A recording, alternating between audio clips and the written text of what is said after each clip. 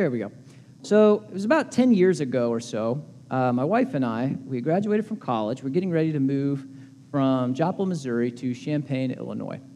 And we had one car at this point in our marriage, and it had worked for us up to that point. But now we were entering a new stage where we needed a second car. And that was kind of a problem because we had no money. Now, we graduated from college debt-free, which was awesome. It was an amazing feeling, but we were broke, y'all. We were so broke.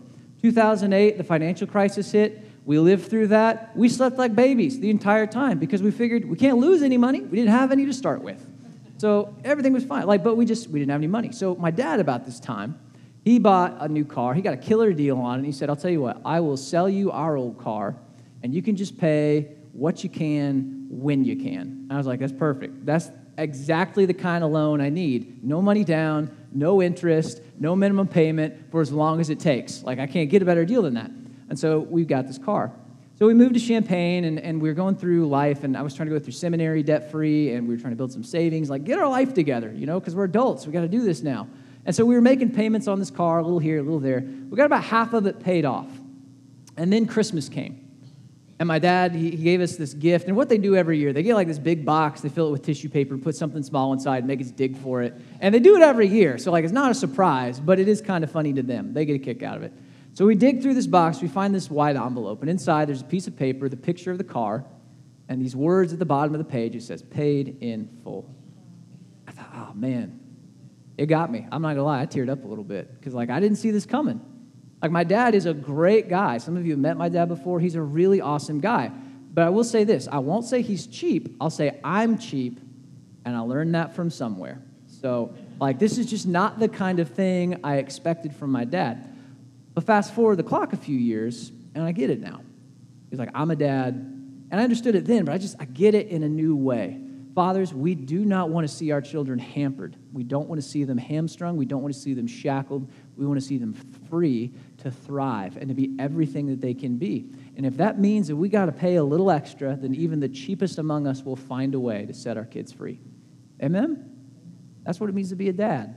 And dads, I want to let you in on something. We didn't figure that out on our own, all right? We have a father who has done that for us, who has paid an incredible price to set us free to be greater than we are today. We learned that from somewhere. It was from him. And that's what I want to talk about today on this Father's Day. I want to talk about our Father. I want to talk about what he's done for us in Christ and the freedom that he's given us through Christ. Today's message is a continuation of a series that we've been in for a few weeks now called Greater. And in this series, the main idea is this. God has this great existence that he's offering us. And it's not necessarily the life where your wildest dreams come true and your fantasies become reality, but it is a life where there is peace, where there's hope, where there's satisfaction, where there is contentment, where there is a life that is exciting in its own different ways, where there's calling, where there's purpose. It really is a great life. And he offers this to us, and we don't find it through pursuing lesser things. We find it through pursuing somebody who is greater than ourselves, Jesus.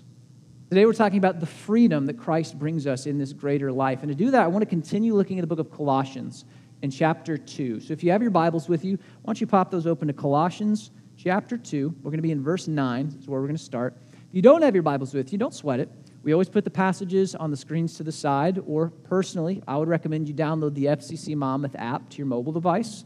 Click the Sunday button. It's got all your sermon notes and your Bible passages pulled up for you, ready to roll so you can get the most out of this morning. So, freedom. Freedom is one of those qualities, one of those things that everybody cherishes. It doesn't matter what culture you're from. It doesn't matter what point in history we're talking about. People have always cherished freedom and sought after freedom and fought and bled for freedom. I mean, we look at our own society. It's one of those core values of who we are as Americans, which makes it kind of funny because even though we live in a free country, there are so many people that would describe their lives in terms of bondage. And sometimes it sounds like this. I don't think I'll ever get out from under that debt. Or it might sound like this. I will never forget what he or she said or did to me. Or I don't think I'll ever be able to forgive or get past what so-and-so did that one time. Is bondage. Bondage in the form of debt, bondage in the form of the past, bondage in the form of bitterness, of sin.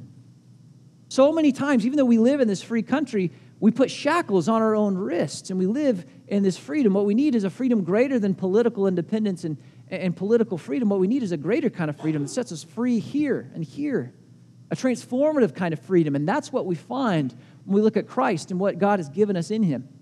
We see that a couple different facets of this freedom. We can't cover the whole topic like freedom in Christ in 30 minutes.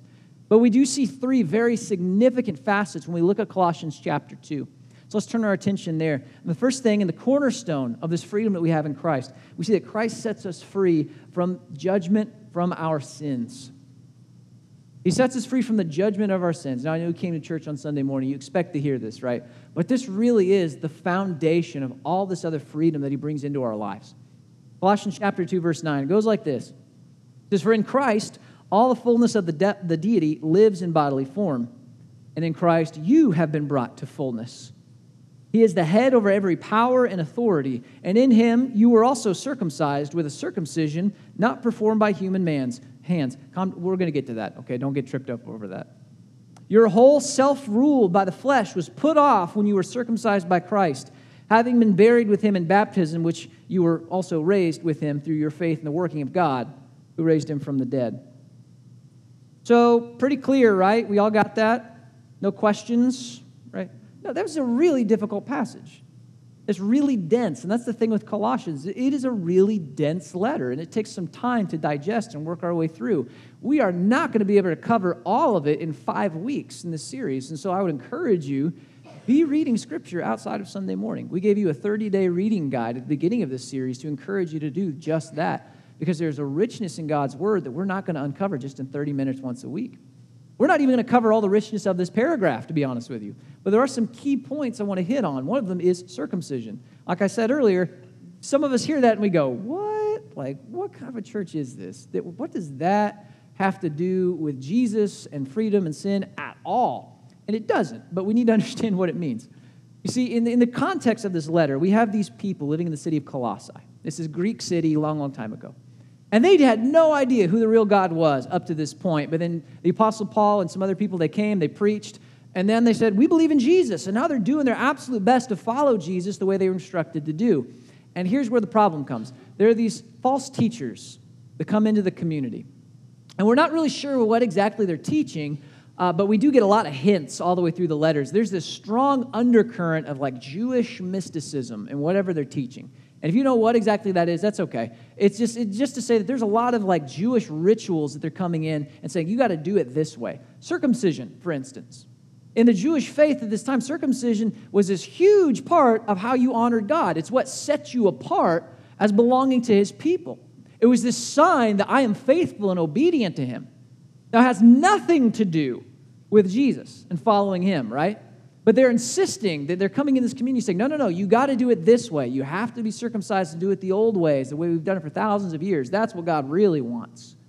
And so when we read this paragraph, the Apostle Paul, the guy who wrote this, he went and he planted churches and preached the gospel all over the ancient world. He writes this letter and he says, look, you guys received a circumcision of sorts, all right? It wasn't like a physical, literal one. He says it's not done by human hands. Let's explain what that means a little bit. He says, basically, your circumcision is not so much about removing a piece of skin, it's about removing the flesh.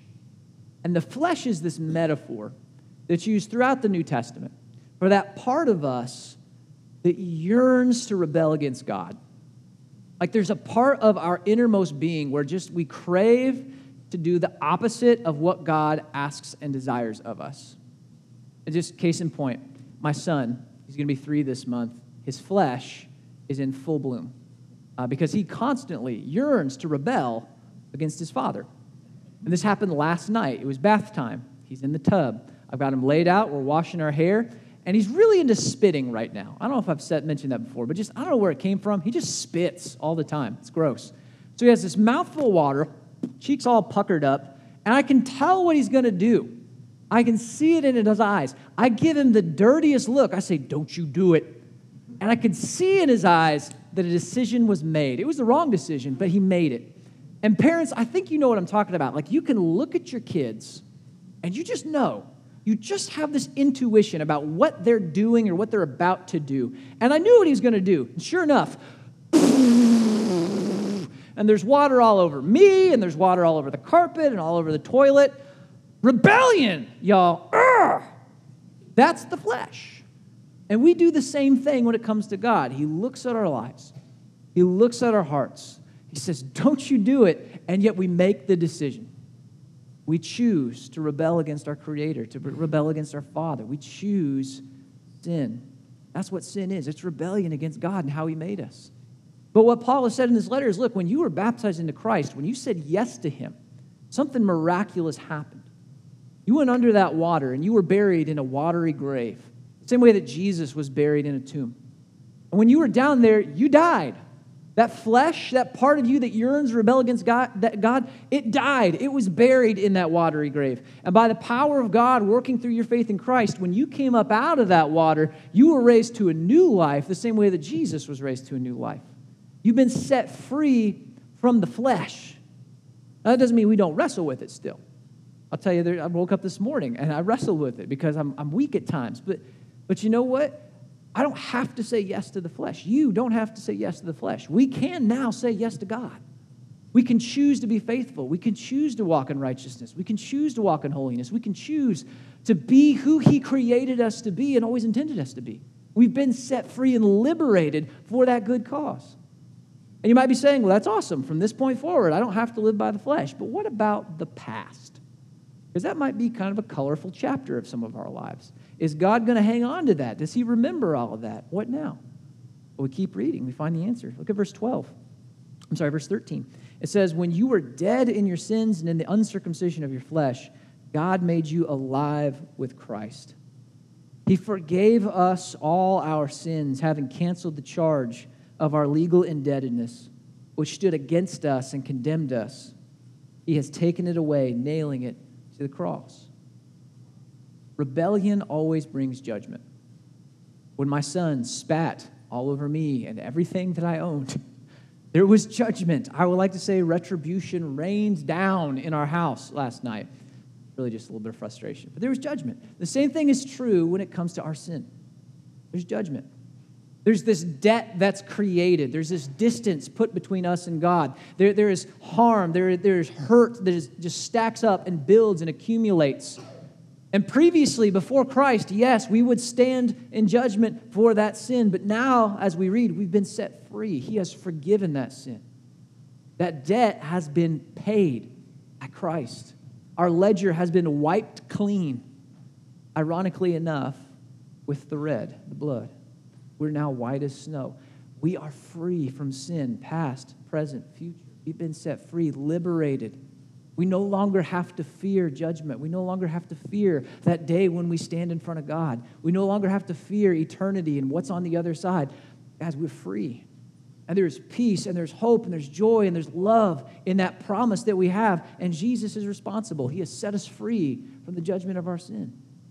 Now, that's the cornerstone of what we're going to talk about because, like we said, this is a multifaceted freedom. Because we're set free from sin, there are implications for the rest of our life. For instance, we keep reading, we also see we are set free from the judgment of others. I'm not talking about petty stuff either, like you wore white after Labor Day or your brown belt doesn't go with your black shoes. Like that kind of judgment is dumb. I'm talking about the kind of judgment that we take to heart, those pressures that society and our world and the people around us put on us and actually make us feel inferior and cut us down. Those are shackles that we put on ourselves. And we've been set free because we answer to no man, only our liberator and our God. Look how Paul puts it in verse 16. He says, therefore, do not let anyone judge you. Let's just back up a little bit. Therefore, that's an important word. That's a conjunction. It says, whatever just came before this, that's responsible for what I'm about to say. So the liberation from our sins by the blood of Jesus, because of that, okay, do not let anyone judge you by what you eat or drink or with regard to a religious festival or a new moon celebration or a Sabbath day. These are a shadow of the things that were to come. The reality, however, is found in Christ. Do not let anyone who delights in false humility and the worship of angels disqualify you. Such a person also goes into great detail about what they've seen, and they're puffed up with idle notions of their unspiritual mind. They've lost connection with the head. And by the way, if you were with us a few weeks ago, chapter 1, that's a name for Jesus. He says he is the head of the body, the church. And what Paul has just said here is these people, puffed up by the pride, they have lost connection with Jesus himself. This is a big deal. They've lost connection with the head, from whom the whole body, supported and held together by its ligaments and sinews, grows as God causes it to grow. So again, we need to understand the context. What's happening here? Why are these words said? Again, there are false teachers coming in with these very Jewish notions of what it means to be obedient to God and belong to Him. And they're insisting that these new Christians, you have to do it this way. There are rules you got to follow. There's rituals you got to be a part of. There's only one way to do this, and we figured it out. And all the things in verse 16 that we read about, these dietary restrictions and religious festivals and new moon celebrations and Sabbath days, all these are straight out of Judaism. And they were important parts of following God back in the days of the Old Testament. Like there were commands from God, do these things. But our passage also reminds us that these were kind of like a preview of things to come. They were pointing forward towards Christ. And when He arrived, all of the old ways were to yield to Him. It's kind of like I'm kind of a movie buff, and when a movie I'm excited about is coming out, I watch every trailer. Like I watch the previews. I watch them and I watch them and I watch them because I get excited and I get pumped for that movie. But when the movie gets here, I'm not watching the trailer anymore, guys. I'm here to see the feature film. The trailers are done. And that's kind of the way that Judaism worked with Christianity. All of these rituals, these were the trailers leading up to the main event, the feature film, when Christ inhabits flesh and comes to this earth and saves us from our sins. And now that Jesus is here, those old ways, well, they're kind of done. But these false teachers didn't get the memo. And so they keep insisting, no, you got to do it the old way because this is how we've always done it. We figured it out. We've got it right. And in fact, your obedience to God is inferior because you're not doing it the way that we do it. There's a judgment coming upon them. An insistence that your faith is flawed somehow because it doesn't look like mine. And we experience today a kind of similar judgment in our own context. It's a little different because we don't have Jewish false teachers coming in. What we do, however, have oftentimes are people whose faith expression looks a little different, insisting that ours may be inferior in some way because it doesn't look like theirs. And this used to happen a lot in the past along denominational lines, like Baptist, Methodist, Presbyterian, Catholic, Christian, all this stuff. And we used to say, because you don't look like me, you got it wrong. Your faith is inferior. And we've moved past that, praise God. By and large, we've moved past that. Today, if I were to say those divides were to show up mainly around generational lines, because we have a really unique challenge facing us today in this world. For the first time in human history, there are 5 generations. There might even be 6 now, last I counted, but at least 5 generations of people living together on the planet at the same time, and we're all supposed to get along somehow, even though we've grown up in what are basically different worlds. People who grew up in the 50s lived in a different planet than those who grew up in the 80s, who grew up in the 2000s. Like, there are so many things that have happened, so many new questions, so many challenges that have shaped us and formed us, that we grew up in very different places, and yet we're all supposed to come together and worship the same God and the same Christ. It's a challenge. And sometimes those generational lines, they cause us maybe to judge one another in ways that aren't appropriate. We saw a little bit of this in this past transition that we had back in April. If you're not aware, we had a transition in April where our 2 worship services changed a little bit and became a little more contemporary. And I'll say this, I'm immensely proud of how this church has handled that, because there was a lot of maturity and a lot of grace and a lot of patience that was shown by a lot of people as we went through this change. But there were some comments and some attitudes that showed up every once in a while that kind of speak to what we're talking about this morning. These ideas that your faith or your faith expression is inferior somehow because it doesn't look like mine. And it happened on both sides of the aisle. Some in an older generation might prefer a more somber, a more reserved worship service. Songs that are from an older era. There's a different tone to that kind of a service that just resonates with them. Those in a younger generation, oftentimes they prefer a more celebratory service, a more anthemic song selection, a more vibrant energy in the room. They're just different. They're not wrong. They're not right. They're just different. Different expressions of worship for the same God. The challenge is when one group says to another, your faith is flawed. That expression is wrong. It's not as holy. It's not as revering. It's not as pleasing to God because it doesn't look like mine. We got it right. We figured it out, y'all. That's sometimes how it sounds and how it comes across. It's a judgment.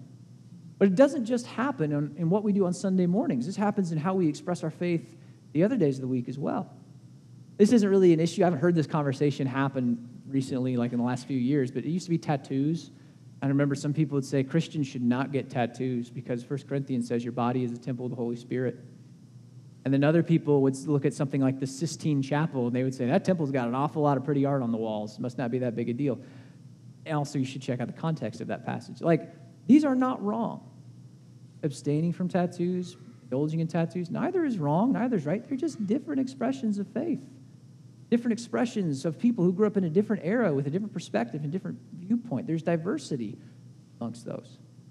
Sometimes it looks like this. I drink alcohol or I don't drink alcohol.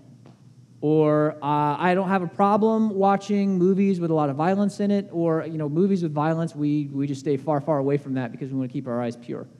Or we don't celebrate cultural holidays like Halloween or certain elements of Christmas because they have pagan ties and we want to keep our hearts pure. Or, we do celebrate cultural holidays like Halloween, and we have a Christmas tree because Jesus has taken everything and it's his, and we're going to give it to him. Like, there are different expressions of this faith. And by the way, neither one of these is more holy or more pleasing than its counterpart. You might be able to make an argument that some might be more mature, given the context of where you're located, but by and large, these are just different ways of expressing the same faith. There's a lot of diversity amongst God's people. Now, mind you, there are guardrails, there are lines between right and wrong, between righteousness and sin. Okay, there's black, there's white, but in between, there's a lot of gray. And that gray is not ambiguity, by the way. It's freedom. It's freedom to be who God made you to be, not who the world defines you as, not who judgmental people would have you be, but to be the person whom God has made you in Christ, to express your faith and your devotion in him in a way that makes sense given the context and the background that you're coming from. In this margin, in this room, there is a lot of diversity.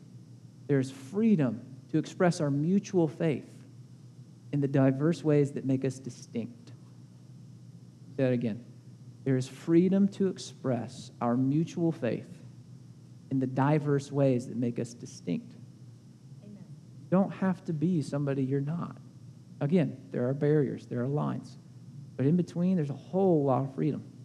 And that's something to enjoy. Because no longer do you have to be this particular kind of father. Do you have to be this particular kind of husband, this particular kind of wife, this particular kind of mother, this particular kind of child. You don't have to be this particular kind of employer. You don't have to be this particular kind of neighbor or friend. You are you. God made you the way that you are. You have been shaped because of where you've been placed in time and history. God did not mess up when he put you there. You don't have to measure up to the judgments of others. Just be who God made you to be in Christ. There's freedom in that. Now, hear me on this, okay? There's also a warning here. Because sometimes we're the ones being judged, but sometimes we're the ones judging as well. Your faith is inferior. It doesn't look like mine. You're messing up there. You're not doing it right because your expression of devotion doesn't look like mine. We need to be wary of that because that's exactly what these Colossian teachers were doing. And do you remember what Paul says? They have been cut off from the head. They've been cut off from Christ. They have lost their way. Their puffed up pride, their idle minds have led them away from the Savior and the Liberator. They put shackles back on. It's not other people's faith that's inferior. It might be our own. And that's a hard, hard pill to swallow sometimes. So enjoy that freedom, but don't stumble over it. There's one other aspect of this freedom I want to talk about and highlight. It comes as we continue reading this. Sometimes this is the most challenging aspect to accept. Because Jesus has set us free from judgment of ourselves. Sometimes the harshest critic is the one that looks back at us in the mirror. Because he's forgiven us, other people have liberated, they're not judging us. But sometimes we have the hardest time letting go of these expectations and letting go of our past. Look at Colossians chapter 2, verse 20. It says, since you died with Christ to the elemental spiritual forces of the world, why, as though you still belong to the world, do you submit to its rules? Do not handle, do not taste, do not touch. These rules, which have to do with things that are all destined to perish with use, are based on merely human commands and teachings. Such regulations indeed have an appearance of wisdom with their self-imposed worship and their false humility and their harsh treatment of the body, but they lack any value in restraining sensual indulgence. So again, talking to these Colossian people, he's saying, look, those false teachers, they put the bait out there, okay? They did put all these things out there. But you, why do you, as if you still belong to the world, why do you insist on putting those rules on your back? You're doing this to yourself, Colossians. And sometimes we do that too. We do this to ourselves because we feel this pressure to be something particular, to do so much, to achieve so much, to accomplish so much. And we got to smile the whole time we do it. We got to pretend to be very happy and nothing's wrong in our life, because if we show the truth that sometimes we do struggle, that sometimes we are cracked on the inside, that sometimes we do need healing, then all of a sudden we are somehow inferior. We didn't measure up. We didn't do it. We didn't pull it off. There's this immense pressure that some of us feel to perform, and that's not what following Christ is about. Not about performing. It's about being with him and following him and honoring him with our lives. You don't have to do that. Here's the thing. God didn't ask you to measure up. In fact, he knew you couldn't measure up. That's why he sent Jesus to save us. You don't have to measure up to some impossible standard. You don't have to measure up to the judgments of other people. You've been set free from that just to be who God made you to be as you honor him with your life. You don't have to measure up to some impossible standard. And that's sometimes so hard for people to grasp. I know myself, I struggle with that. It took me years and years to figure that out. Like I even remember as a teenager, I just had this overwhelming sense of guilt hanging around my neck because I didn't do enough good things that day, or I did something bad, or I didn't follow all the rules, or I missed an opportunity to do something good. So God obviously isn't going to be very happy with me because I didn't measure up today. You ever been there before? Some of you are still there. And you're trying to measure up to some impossible standard, and the only person putting that monkey on your back is you. God didn't put that burden on your back. He sets you free. Other people can't make you measure up to that standard. You've been set free from that. The only person holding us to that standard is the one looking back at us in the mirror. We don't have to measure up to that person. We've been set free from them. The only judge that we answer to is God, our Savior. And he hasn't put extra benchmarks on top of salvation.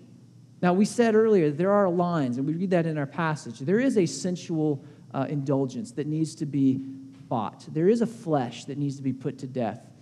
But beyond that, God hasn't put extra requirements of what it means to follow him and be loved by him. You don't have to pray so many hours in a day. You don't have to pray for X number of people in a week. You don't have to memorize this many number of Bible verses. You don't have to serve this many hours in the church nursery, though if you wanted to, I certainly would not complain. Like there aren't extra achievements that you have to do so that you can level up in God's eyes. It's just Jesus. You follow him, you honor him, that's all. And that is a weight that is removed from us, that is taken off our shoulders, and there is real freedom when we grasp that truth. We've been set free to be who God created us to be in Christ. And those last two words are probably the most important. I'm not free to be who sin and the world would tell me to be. That's bondage. That's where we came from. I'm not free to be who other people demand I be and measure up to. That is bondage.